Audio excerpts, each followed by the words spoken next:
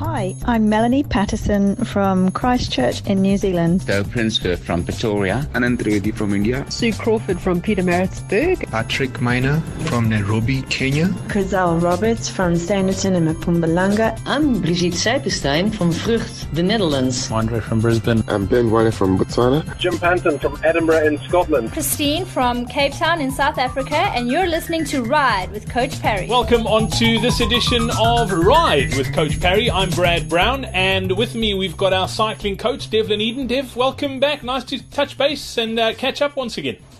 Thanks, Brad. Yeah, good to be here and excited for things to come.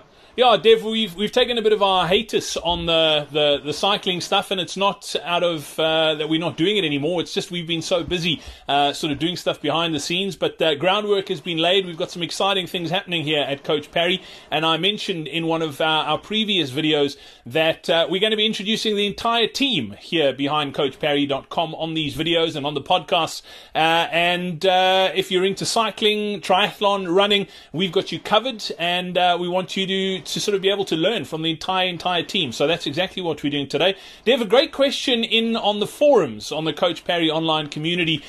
Someone was asking about pain and numbness when they're cycling. They're finding that once they've been on the bike for a little while, they start getting some numbness in their hands and in various other places, and also their neck and shoulder really starts hurting. What can you do? I mean, it's fairly common, particularly when you're starting out and you start going longer than you used to. But what can you do to sort of counteract it? Is it a case of a cup of cement for breakfast, or are there things you can do to get over it? Well, look, before we start prescribing cement at all, I think let's get the mechanical sort of stuff out and biomechanics out the way. Look, first and foremost would be to start off with corrections in bike setup. So whether you've had a setup done and might need a little bit of tweaking, or haven't actually got that far yet, that's going to be first and foremost. So when we start talking about things like numbness in the hands, for instance, more often than not, the actual reach from your saddle height down to your handlebars might be too drastic. So your seat might be much higher than what your bars are. So that changes center of gravity quite a lot, and you've actually got a lot of pressure on the hands. So your reach and your drop itself needs to be looked at from a setup point of view. And then we start talking equipment in the sense of decent grips. So if it's a mountain bike, maybe sort of foam grips rather than the hard sort of standard grips that they come out with. Road bike, maybe look at the kind of bar tape that you're using as well. And then with that, I always say sort of focus a little bit more on the contact points on the bike. So especially when we're dealing with, obviously, your hands, good gel padding underneath the nerves on your hands as well is quite important. And that generally helps quite a lot with the numbness. When we talk about stiff neck and shoulders, again, the drop could be an issue because you could be really low reaching and have to really strain your neck quite a lot to look up the road. And then in saying that, maybe to have a bit more of the background of the rider would be key as well. Just, are you a beginner starting out? Because more often than not, I find with beginners, a lot of tension and nerves on the bike. So gripping the handlebars as tight as possible because they're a little bit nervous. That comes with practice, with a bit more skill and building confidence, where you start to relax a little bit and just relax the upper body a bit on the bike as well.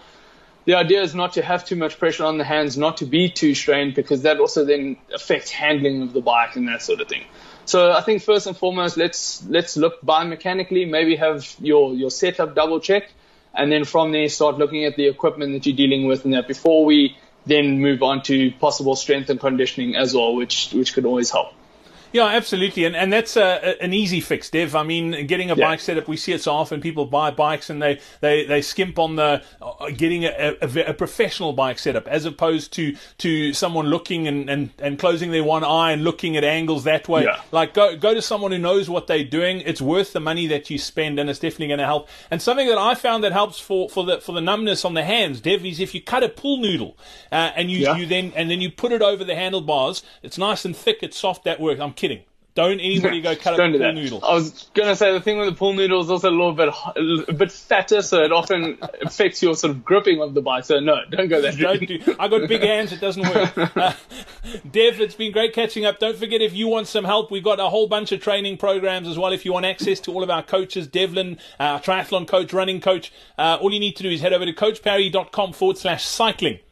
That's where you can get all the details from our online training platform. If you're training for your very first 94.7 cycle challenge, or you're training for your fastest Cape Town cycle tour, doesn't matter. Multi-day stage race on the mountain bike, we've got you covered. Go check it out. coachparry.com/cycling. Dev, as always, great to catch up. Thanks for your time. We look forward to catching up again next week.